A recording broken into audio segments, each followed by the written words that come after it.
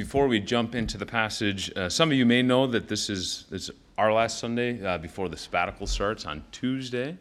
So I just thought I'd share a couple of four things that, as I've reflected leading into this, that I'm thankful to the Lord for. Thankful also to Crossway, and they're pretty simple. But first of all, I'm just thankful that we have a policy, a sabbatical policy, right? So you can read the policy. It's right on our. We can get you the document. I think it might have been an email at some point, but you can read it. Half of it is spent essentially doing spiritual reflection, recalibration. Sam, thankfully, has written me a nice long list of questions that I'll be working through personally and then meeting with him to work through. And then I meet with Mike Salvati, one of the pastors of Christ the King, to work through those as well as just some other reading books for spiritual refreshment. And then the second half, it falls under the category of research, so reading specific topics, writing, and such like that. So I'm very much looking forward to that. I'm very thankful we have a sabbatical policy, which leads into the second one. I'm thankful that I'm not in like an emergency place to need a sabbatical in that sense. So some of you may have experienced that where pastors that role tends to have a very high burnout and high dropout rate. Sometimes for very good reasons, but sometimes for very hard reasons. And I've known many friends throughout the years, 3 just this past year that are out of the pastoral ministry. So I'm thankful that I'm not at that place, which leads into the third thing I'm thankful for, which is there's been few times at Crossway. So I've been here for 12 and a half years pastoring. There's only been a few times where I've felt and I said, I can't do this anymore, you know. I don't know if I've ever told the story where there was one Sunday where it was about 9:50 or 9:55, and Danica and I were in a room together. And I don't cry much, but I was crying. And I just looked at her, I said, I can't go out there. I can't go out and preach this morning. And in God's kindness, God ministered to me through her. And I don't remember what she said. She was just like, I don't know what I'm supposed to say here. But the times have been few. This has been a great blessing to me and my family. This has been a great place to be a pastor. And I love being a pastor at Crossway. And so the last thing, I am very thankful for the group of elders that God has raised up here at this church. Kirk and Sam and Joby, I consider them my friends. They've corrected me, rebuked me, encouraged me through the years. So I'm very, very grateful to God for those men. And I'm thankful. I have absolutely zero fear or hesitation with me being gone. Who knows? Things might run smoother without me clunking things up, you know. But I'm very thankful for that. So those are the things I wanted to say. Let's jump into the text. We're going to do a little bit of review here as we go into Ruth. We'll hit chapters 3, verse 1 to 4:2 or 4:12 today. And then next week we got our Mr. Nick Matula, first sermon at Crossway for us. He'll finish off the book. If you remember, the book opens and we have Naomi, by the end of chapter 1, a bitter woman. Her family had left. They were in Israel in Bethlehem. They left to go to Moab. There was a famine in the land during the time of Judges, so it was a very bad period, as many of us remember as we just went through Judges. Her husband dies in Moab. Then her children, her 2 sons, marry Moabite women, which the relationship with Moab and Israel has not been good up until this point. And wouldn't you know it, but her sons died. And now Naomi is left, this widow in Moab, the lowest on the totem pole. And she comes back to Bethlehem with Ruth, her daughter-in-law, Ruth the Moabite. But yet when she shows up, even then she says, I have nothing. And at the end of the chapter, she says, I went out full and God has brought me back empty. And she actually thinks God's hand is against her. So that's the end of chapter 1. We move into chapter 2, and last week we saw a little bit of a spark happen in Naomi by the end of the chapter, because Ruth sacrificially goes out to the fields where she very well could be assaulted to glean. And remember, there's harvesters who are paid employees, essentially, to harvest the field. And then you have gleaners who just pick up the scraps. They don't actually provide any help to the owner of the field. They just clean up whatever's left behind the harvesters. And so they just it's usually assigned for the lowest of the low in the community. Either the orphans, the widows, or the foreigners can go out and glean in the fields. But oftentimes it's very dangerous work because they'll be mistreated.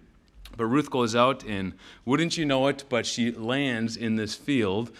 We know it as the providence of God. She goes to this field owned by Boaz. And we're introduced to Boaz at the beginning of chapter 2 as this worthy man, a man of character who fears the Lord, and also a man of resources. And Ruth finds favor before Boaz, who provides for her abundantly anything Ruth could have imagined, and also protects her.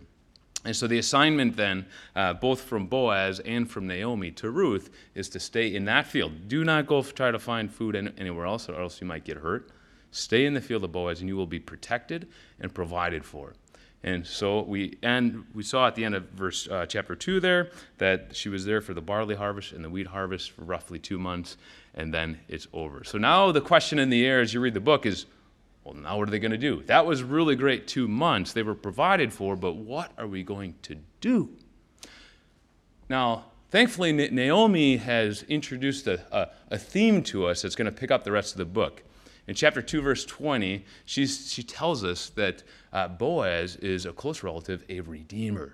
It's the first time the word shows up, and then 21 more times in chapter 3 and chapter 4, this word keeps coming up, the redeemer. So this is a very clear theme. The redeemer is going to help. So you might think of the whole book this way. Chapter 1 is the necessity of a redeemer. That's their only hope, is to have a redeemer. Chapter 2 is the identification of a redeemer. A redeemer is spotted. Chapter 3 is the pursuit of a redeemer. And then chapter 4, we actually get to see the redeemer in action. So what I want to do here is we jump right before we go into the text. I do want to give a little bit of interpretive help, which I hope will help you as you read your Bible for years to come. I want to talk a little bit about something that we call typology. Many of you have probably heard the term typology. Let me just kind of walk us through it, and hopefully then as we go through the passage, you'll be like, oh yeah, okay, that's clearly what's going on here. So typology, first, let me say, the whole idea of typology is based on the assumption that there's a divine author of Scripture. They're written through human authors, 40-plus authors, but there's a divine author who is inspiring the Scripture, but also a divine author of history, right? So the history is not just kind of happening by chance. God is the author of history, and so all of this is based off that assumption. Let me define typology for you. I would say it like this. Typology is a person, an event, or an aspect of the ceremonial system ordained by God to have a particular function in biblical history, yet pointing beyond itself, specifically for our discussion, prefiguring the Messiah.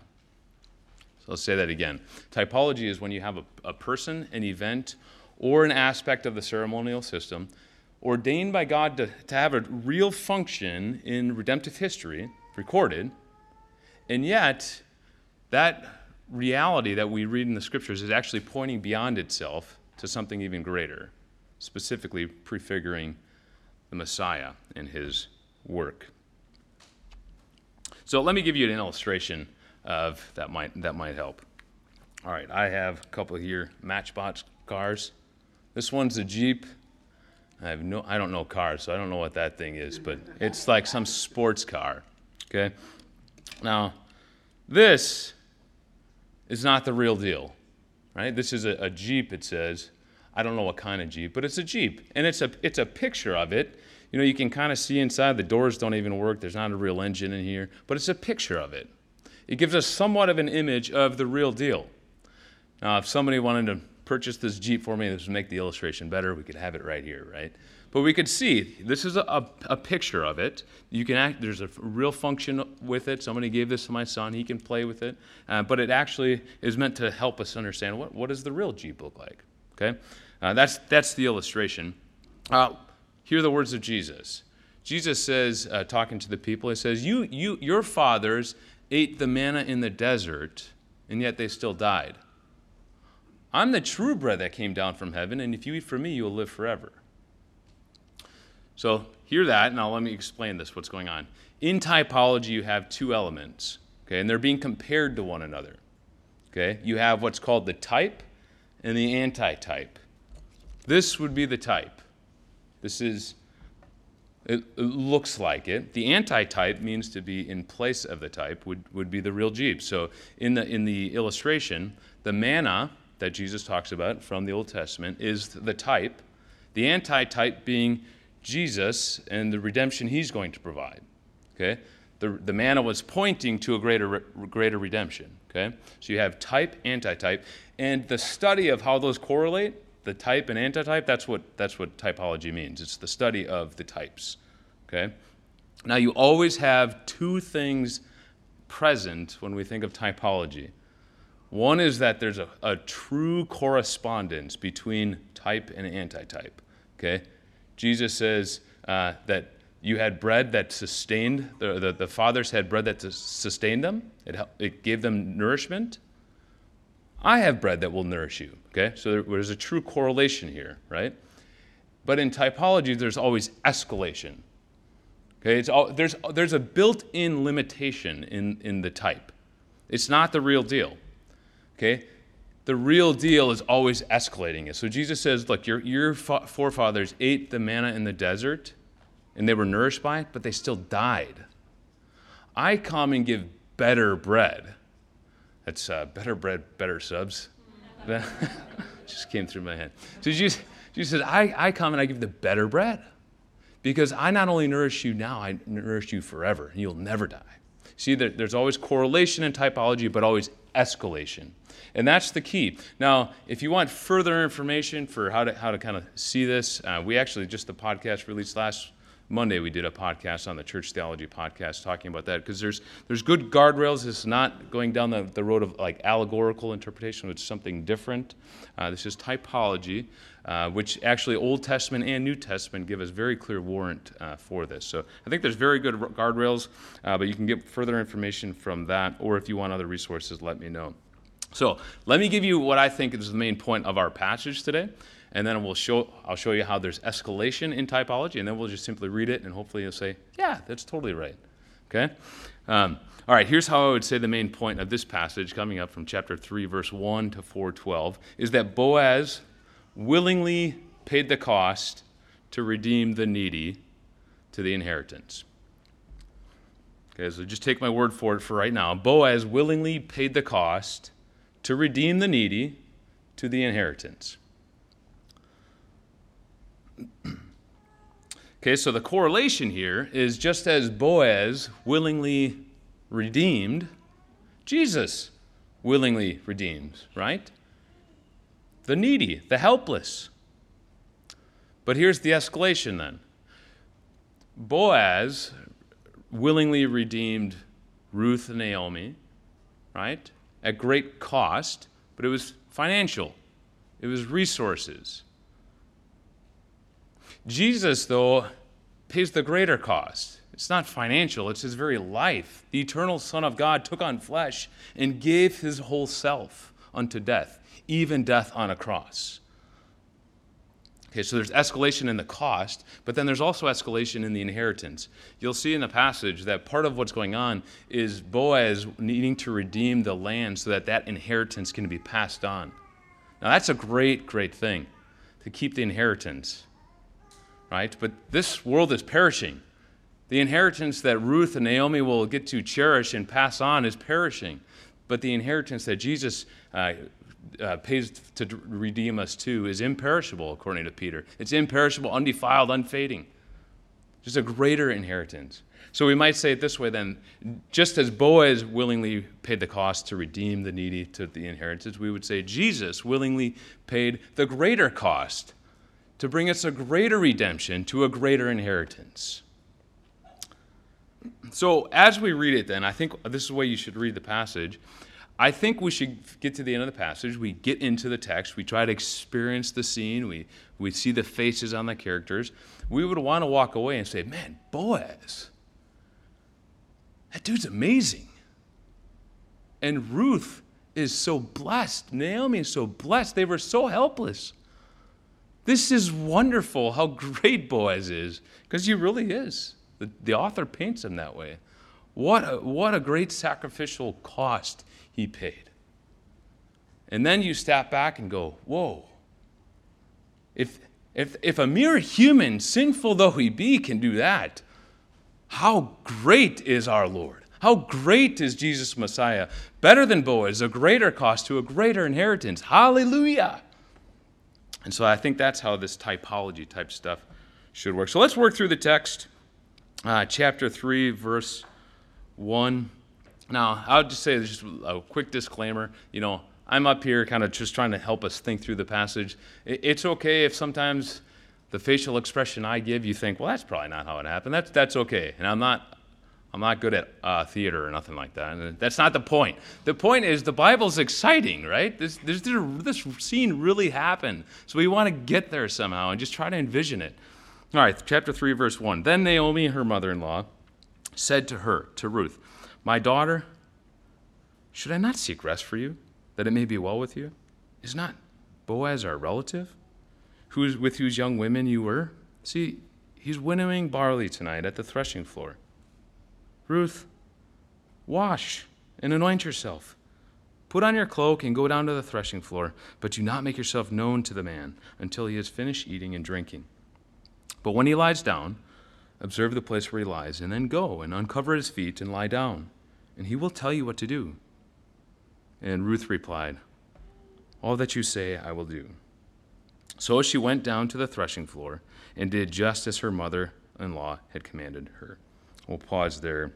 So now we're at the end of the season. It's time to winnow the harvest, to go to the threshing floor. So the threshing floor would have been, in most fields would have had a threshing floor. It would be a hard surface, typically at the end of the field, up on a hill if you could. And some of you may be aware of this. Basically, you take a pitchfork and you take some of the grain, you throw it up in the air, and you want to do it when there's a light wind. That's why the nighttime can be good. It's not too strong of a wind. But you throw up the grain in the air, and the wind will take what's lighter, which would be the stalk and the chaff, and blow it away, and then what falls on the hard surface is the grain, right? And then you sweep that up. So Naomi, realizing like this, hey, this is a nice night for winnowing. Boaz is going to be at the threshing floor. This could be the opportunity. And what she's going to do is what you might call, possibly at least, a visual custom, something that Boaz would have picked up. Might be a little bit strange to us, but think of it this way. If you were walking through a park and you looked over and you saw a man and a woman kind of staring at each other, maybe holding hands and talking, and then all of a sudden you saw the man step back for a second, reach in his pocket, pull out a little box, get down on one knee. He opens the box, right? Now, what do you think just happened? You didn't hear any conversation. He's probably asking her to marry him, right? It's a visual custom that we do. You don't have to hear the words. You just assume, oh, yeah, that's what's going on. Most likely that's what's going on here. Ruth is to go, clean up, take a shower, anoint yourself with some nice perfume, get dressed, go down to the threshing floor, observe where he lies down, and when he sleeps, go over, uncover his feet, and lie down, possibly mimicking what it looks like for a couple to lay in bed as a married couple. Whatever it is, Boaz understands exactly what's being asked, which is for Boaz to take her as his wife. So all Naomi can do now is wait. If you remember chapter 2, she starts out in the house, Ruth leaves, then the action comes back to the house. Same thing in chapter 3. Naomi sends Ruth out. Naomi now waits. And as our famous theologian Tom Petty used to say, the waiting is the hardest part, right? That's where Naomi is. She's going to have to wait. Every day you see one more card. Did you know that's the second line of that chorus? The waiting is the hardest part. Every day you see one more card. Yeah, ponder that. Nick's got a good theory on it, though. Nonetheless, Naomi's got to wait, and we go with Ruth. Let's go with her in verse 7. When Boaz had eaten and drunk, his heart was merry. Not most likely not drunk, but just relaxed or whatever. He went to lie down at the end of the heap of grain. And then she came softly and uncovered his feet and lay down. At midnight, the man was startled and turned over, and behold, a woman lay at his feet. He said, "Who are you?" And she answered, "I am Ruth, your servant. Spread your wings over your servant, for you are a redeemer." All right, we'll pause there. This is actually a dramatic scene here. So she comes in real quiet, not to disturb him. She lies down, and it's probably maybe an hour goes by, her just laying there waiting, and suddenly he gets startled. You've probably experienced this. If you want to experience being startled at night and not knowing what's going on, ask the Matulas if you can let Denali, their dog, come over and babysit her. I don't remember. This is how I remember it in my mind. I could be wrong, but I remember sleeping. Denali's over, and all of a sudden I hear a noise, and it's like, and I'm like, Denali's right there. "Hey, want to play?" I'm like, "No, to go back to that. No. How about you feed me? What do you want to do?" "I'm ready. Let's go get the tennis ball." I'm like, "Oh, come on." She's a happy dog. She's a great dog. She really is a great dog. But there you have Boaz. Now think of it. We live in a city, many of us, right? The lights is kind of bright. You wake up and you can see something. He can't see nothing probably. They're out in the middle. They're not in the city. The fields are outside of the city, and there's not street lights, so it's just dark. And he's startled, and there's a woman laying at his feet, and who is this? Who are you? And Ruth responds, pointing back really to chapter 2, "I'm your servant, spread your wings over me." This is the same language from chapter 2, if you remember, when Boaz tells Ruth, I know who you are. You remember this? Where he says, "You left your mother and your father and your gods, your homeland, and you came to seek shelter under the wings of God." Right, under the wings of Yahweh. Remember that's imagery that you can watch on TV or YouTube or whatever. You can watch birds protect their young from the weather or from the sun. They'll hold their wings up, or even from predators and such. So here, Boaz essentially saying, you are to be God's manifestation on earth through how God's wings will protect me. Boaz, I want you to spread your wings over me. I want you to protect me. I want you to take me into your house and take care of me. Now this is actually quite stunning because this is very countercultural. Okay, you have to think, like here is the servant asking the master to marry her. This is the outsider asking one very high on the social ladder to take her into his home. This is the empty-hander who has nothing to offer, asking the one with all the resources. And this is the tension moment, right? Because what is he going to say? I mean, maybe he'll say, Ruth, I mean, for real, what does a girl like you have? It's just not going to work. We're from two different groups. We can't do it. And besides, what do you have to offer? People will look at us funny. This just isn't right, Ruth. But, we've been reading the story, so we think Boaz is going to respond differently, and sure enough, he does at verse 10. And he said, Ruth, may you be blessed by Yahweh, my daughter. You have made this last kindness greater than the first, in that you have not gone after young men, whether poor or rich. And now, my daughter, do not fear. I will do for you all that you ask, for all my fellow townsmen know that you are a worthy woman. Now, as the reader, we're thinking, okay, this is getting good. All right, verse 12, and now it is true, Ruth, that I'm a redeemer, yet there is a redeemer nearer than I. It's like, whoa. I thought we had Canaan and Dee in the background, walking down the aisle, and that's somebody just missed their note. It's like, whoa. One of the strings fell off the violin. What happened there? A closer redeemer. This isn't good. Verse 13, remain tonight and in the morning. If he will redeem you, good. No, not good.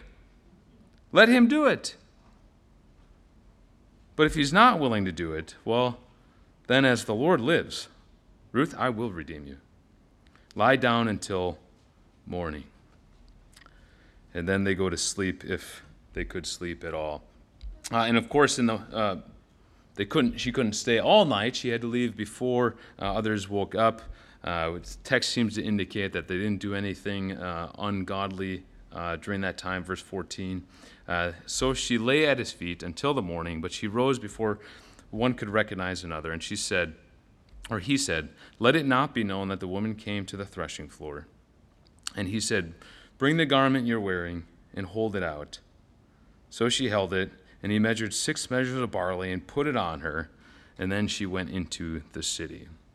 Now, most of the actual ancient Hebrew manuscripts, at the end of verse 15 there, then she went into the city, actually say he went into the city. Now, regardless what you have happening, he is going to go into the city, chapter 4. What you have happening is he gives her a load of food, probably 30 to 60 pounds of grain, and he goes one way, she goes the other way. He's going to the city because he's going to go to court to sort this matter out. She's going home to Naomi. Now, we're going to get back to the house here to see Naomi, and you got to try to remember, what did she do all night? Ruth has been gone. She's waiting anxiously. Who knows what she looks like? I know what my house would look like if my wife is anxiously waiting for something with excitement. The house gets super organized. Now, that's not everybody, I'm sure. So this actually, when she was pregnant with one of our kids once, I woke up at like 2 or 3 in the morning, and I went into the bathroom, and there's Danica with things all over the floor, and I was like, what are you doing? She said, well, I couldn't sleep, so I was thinking about how I could reorganize the closet in the bathroom. I think, yeah, I was thinking the same thing, What are you doing? So Ruth, or Naomi, I'm sure, is excited, anxious, waiting to find out what's going to happen. And finally, she shows up carrying a boatload of grain. Verse 16, when she came to her mother-in-law, she said, how did you fare, my daughter? And she told her all that the man had done for her, saying, these 6 measures of barley he gave to me, because he said to me, you must not go back empty-handed to your mother-in-law. Now that's the same language, actually, in chapter 1. Remember, Naomi called herself empty. The bitter woman, I left full and I came back empty. This is Boaz's way of telling Naomi now, through Ruth, I got you. You're no longer going to be empty. Naomi, there's no more reason to fear. You're not going to be alone. We're going to sort this out. We're going to take care of you. It's going to happen. Sit tight. And that's exactly what she tells Ruth to do. She replies, wait, my daughter, until you learn how the matter turns out, because the man will not rest, but he will settle the matter today. Okay, we're going to keep going. Buckle up. The story is going to get better. Verse 1. Now Boaz had gone into the gate and sat down there. The gate would be, this is like the public courtroom in that culture. And behold, the Redeemer, of whom Boaz had spoken, he came by. And so Boaz said to him, turn aside, friend, sit down here. And he turned aside and sat down. They're setting up the courtroom here. Now, as the reader, when we read that the Redeemer came through, it's you don't necessarily have the best taste in your mouth, right? It's sort of like if you're reading this in a group, the crowd might say, boo! Right? In fact, the author actually tips us off to that. The way the ESV translates this, turn aside, friend, actually makes it sound like a friendly exchange, which, not that it wasn't friendly, but the Hebrew actually uses an idiom, which could easily be translated as so-and-so. So one translation actually translates it as, come, what's your name? And the author intentionally does not name this man, because he's not worth naming. Because he's unwilling to do what God is calling him to do for the vulnerable. So the author, I'm not even going to say his name. And so here comes Mr. So-and-so. So Boaz grabs him and they sit down. Verse 2, he took 10 men of the elders of the city and he said, sit down here. So they sat down. Then he said, So they sat down. Then he said to the Redeemer, Naomi, has come back from the country of Moab. She is selling the parcel of land that belonged to our relative Elimelech. So I thought I would tell you of it and say, hey, buy it in the presence of those sitting here and in the presence of the elders of my people. If you will redeem it, well, great, redeem it. But if you will not, well, then tell me so that I may know, because there is no one besides you to redeem it, and I come after you. And Mr. So-and-so said, I will redeem it. And there's our Miss Nota Canon and D again. What? He's going to redeem it. Then Boaz said, you know the day that you buy the field from the hand of Naomi, you also acquire Ruth that Moabite, the widow of the dead, in order to perpetuate the name of the dead in his inheritance. I'll pause there. We got a little bit of background here to make sure we know what's going on here. So this idea of redeemer, generally speaking, has the idea of land, and that's why Boaz introduces this as land. So what would happen, remember that the land of Israel was not the people's land. This was God. God was the owner of the land. And so God had dispersed the land to the tribes and to the clans, and the land was meant to stay in the family. Okay? And so if a family found themselves in financial distress and they had to sell the land for food or whatever, one of the clan's a family from the clan, so a little branching out a little bit from the extended family, they could go purchase that field and they could use that field. So the new owner, because they don't actually own the land, the one using it, is required to then sell it to one of the clan's people who now can use the land. They can, make crops on it or whatever, and they'll benefit from the land. But at the year of Jubilee, that land still goes back to the original family, okay? Provided somebody's still alive, right? So the parents had kids on some level. Now, if they didn't have kids, then the person from the clan that purchased the land actually now owns the land. So their actual land that they own has grown. So in this setting, this Mr. So-and-so actually sees it as, hey, this is a great financial deal because Naomi's old. She's got no kids. If I buy this land, I not only get to use it for 10 years, 15 years, however long till the year of Jubilee, and then the year of Jubilee, it's mine. I'm taking it. Now, Boaz then pipes in and he says, well, hold on a second. Yes, Moses doesn't lay out every single scenario in the law. There's something what we call the spirit of the law, not necessarily the letter of the law. The law was written to care for the vulnerable. The law was not written for the redeemer to get financially wealthy. So if there's any way that we can actually care for the vulnerable, that's what the law is meant to do, then we must do that. If there's any way. Now, there's also another thing possibly at play, or at least the mixture of these two, how Boaz seems to get there. There's something called the Levirate marriage vow. So the Levirate marriage vow was when a man would die, and his widow would be left behind. They didn't have any children. The man who died, his brother, was to marry this woman and give her children and raise the family, but then all the inheritance goes to this woman and her kids, right? Because they will carry it on. This is a way to care for the vulnerable. What it's not meant to do is to sexually exploit the widow, just like Judah's one son did, right? So it's actually to care for the widow. So this Boaz seems to be taking both of these or one of these or either way, but he's trying to get at the heart of the law. The spirit of the law is to care for the vulnerable. And so he says, hold on a second. I realize Naomi's old. She's not having any more kids, but let's not forget that Moabite. She was married into the family. And remember, the spirit of the law is any way we can care for this family, we're going to do it. And yes, it will cost you, Mr. So-and-so. It'll cost you a lot, because you'll have to use your resources on this field.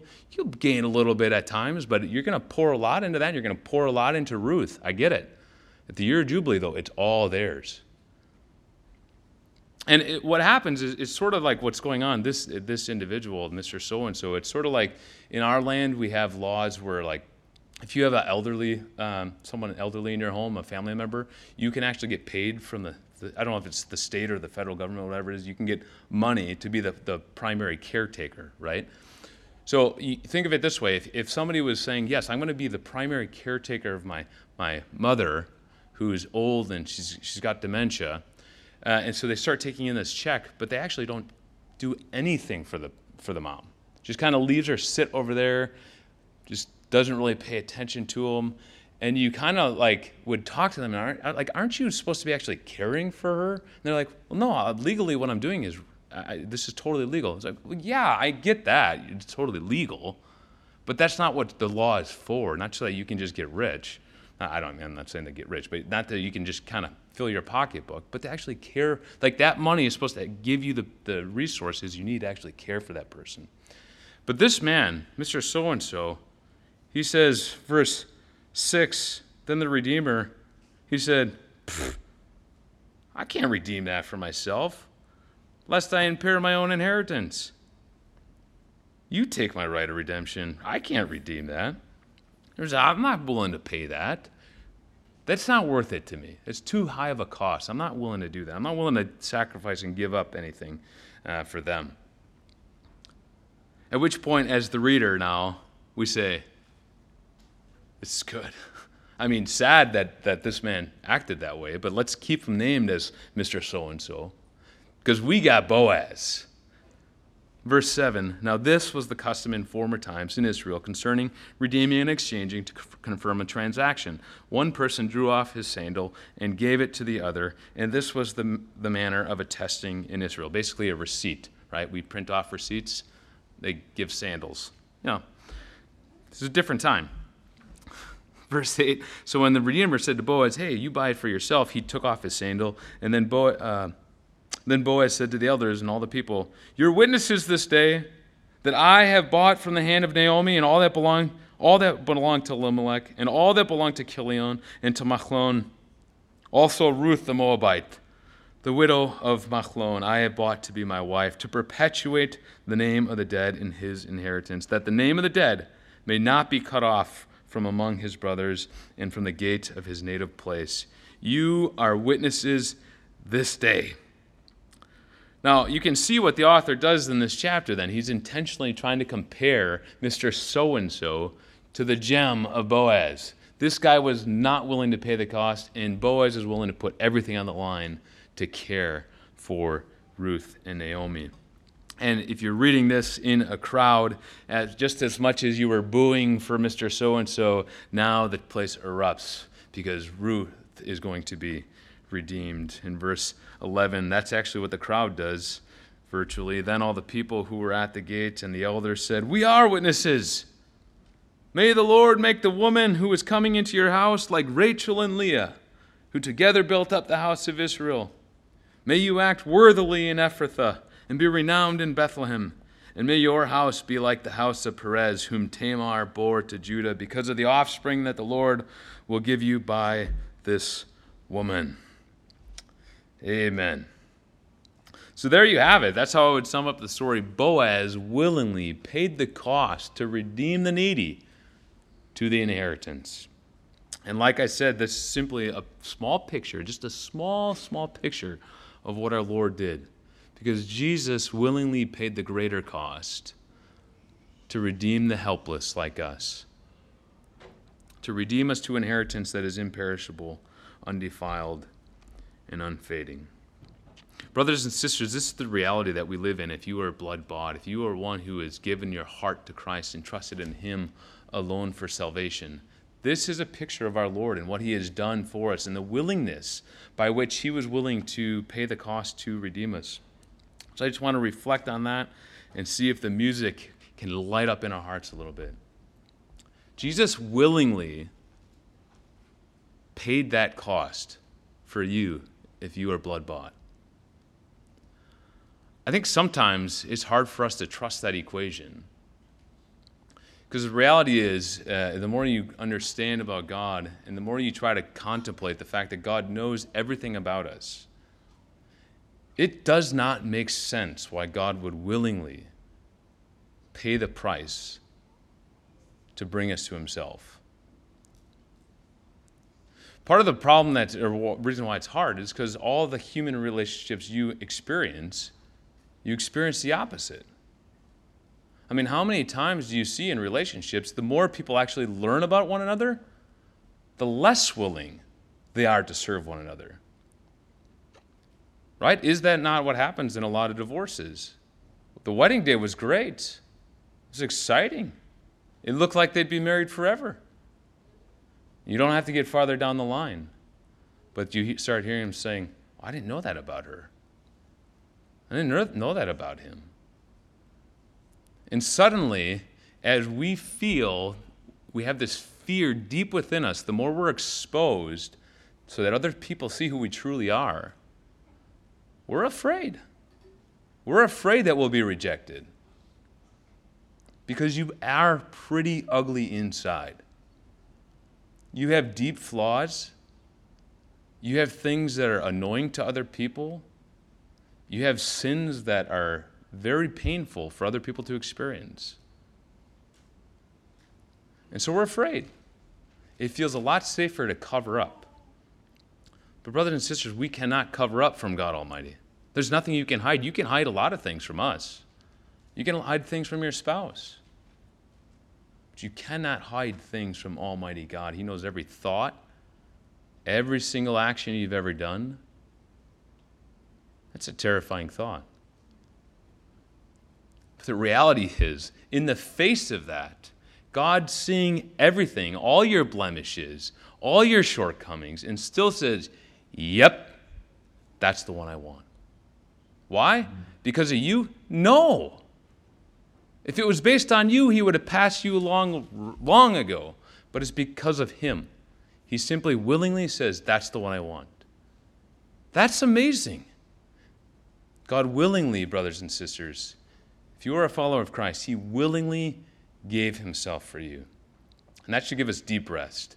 Deep rest, because you're going to experience a lot more bumps and bruises along the way. Your sin will continue to be exposed to you. God continue to peel layers off us like layers of onion. And as you keep growing, you say, is that true of me? Yep, and it gets even worse. Just keep going. And yet still, God willingly gave himself for you. And who did that? Jesus did that.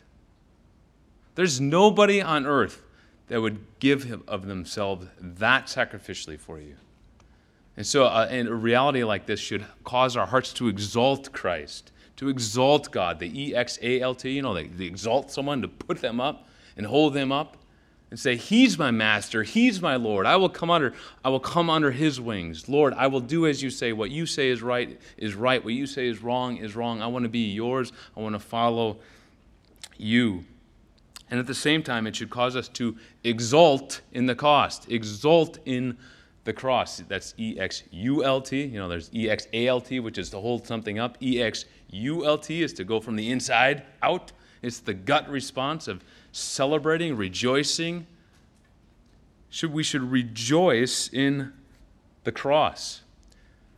Now that actually is a very strange thing to the world. We celebrate, we rejoice in the death of our Master. Or as Paul says it, far be it for me to boast except for in the cross of Christ.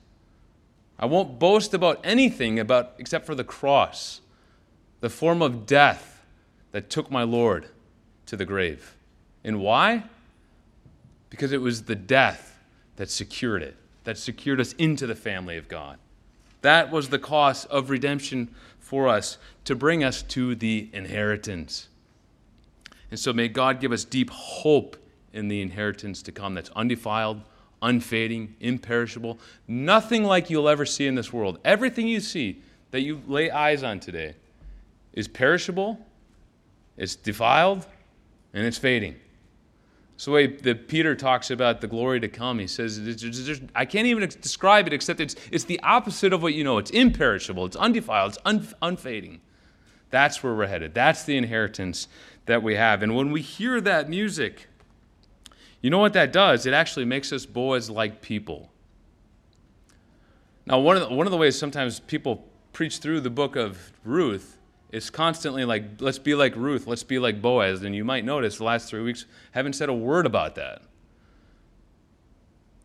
Because that's not what the primary focus is. The primary focus is on the redemption that is given to the needy, which we are the needy. But what happens when we receive the redemption of Christ is we actually become like Boaz. And so what happens, this is a message totally opposite from the world. The world tells us as you grow older and as you get more resources, you have more time for yourself to spend it on yourself. The gospel says, no. Actually, it's the opposite. The more and more you understand the grace of God in Christ Jesus to free you from this world, to store up an inheritance for you, and the more you receive the grace of God in Christ and understand it and hear the music, you know what happens? It changes you from the inside out. So you say, yeah, I have more time. Yeah, I have more resources, and I'm going to spend it on other people. Because I don't need to live for this earth anymore. This is not my home. I'm not a citizen here. I'm a citizen there. And we will live and serve and sacrifice for the sake of other people. So I don't think the message is to go become like Boaz. It's go listen to the music of the Redeemer, Christ Jesus, died for us, paying the cost, and that will change us to be more like Boaz. And finally, brothers and sisters, will that not give us strength to endure to the end? There's still a race to be run. Let us lay aside every sin and weight that easily constrains us and run the race ahead with faith and endurance. Endurance is not something you can just turn on. You can't just flip a switch and wake up and say, I'm going to endure today. Endurance comes from the power that we receive from the gospel. And so this morning, as we partake of the Lord's Supper, let us hear the elements proclaim to us the sufficiency of the death of Christ, the full payment that was paid on our behalf, and the inheritance that it has secured for us, that it may empower us for the week ahead. If you're here today and you are a follower of Christ, it's not about perfection, but direction. If you're walking in repentant faith, the table is open to you. We ask that you grab the elements and return to your seat. We will partake together. If you're here this morning and you are not a follower of Christ, or if you claim to be a follower of Christ but are not walking in repentant faith, we ask that you not partake. But please come now and return to your seats, and we will partake together. Brothers and sisters, our Lord Jesus paid the greater cost with his very life willingly for you. It has been fully paid. There's no more for you to pay. The wrath of God has been spent on our Lord. For the Lord Jesus, on the night he was betrayed, he took bread, and after giving thanks, he broke it, saying, "This, it is for you." Brothers and sisters, we cannot see it now, nor can our minds imagine what we shall see one day. The blood of Christ has secured for us an inheritance that is imperishable, undefiled, and unfading. One day we shall see it, and the Lord has promised to get us there. Let us receive his promise in the same way he took the cup after supper, saying, "This cup, it is the new covenant in my blood. Do this as often as you drink of it in remembrance of me."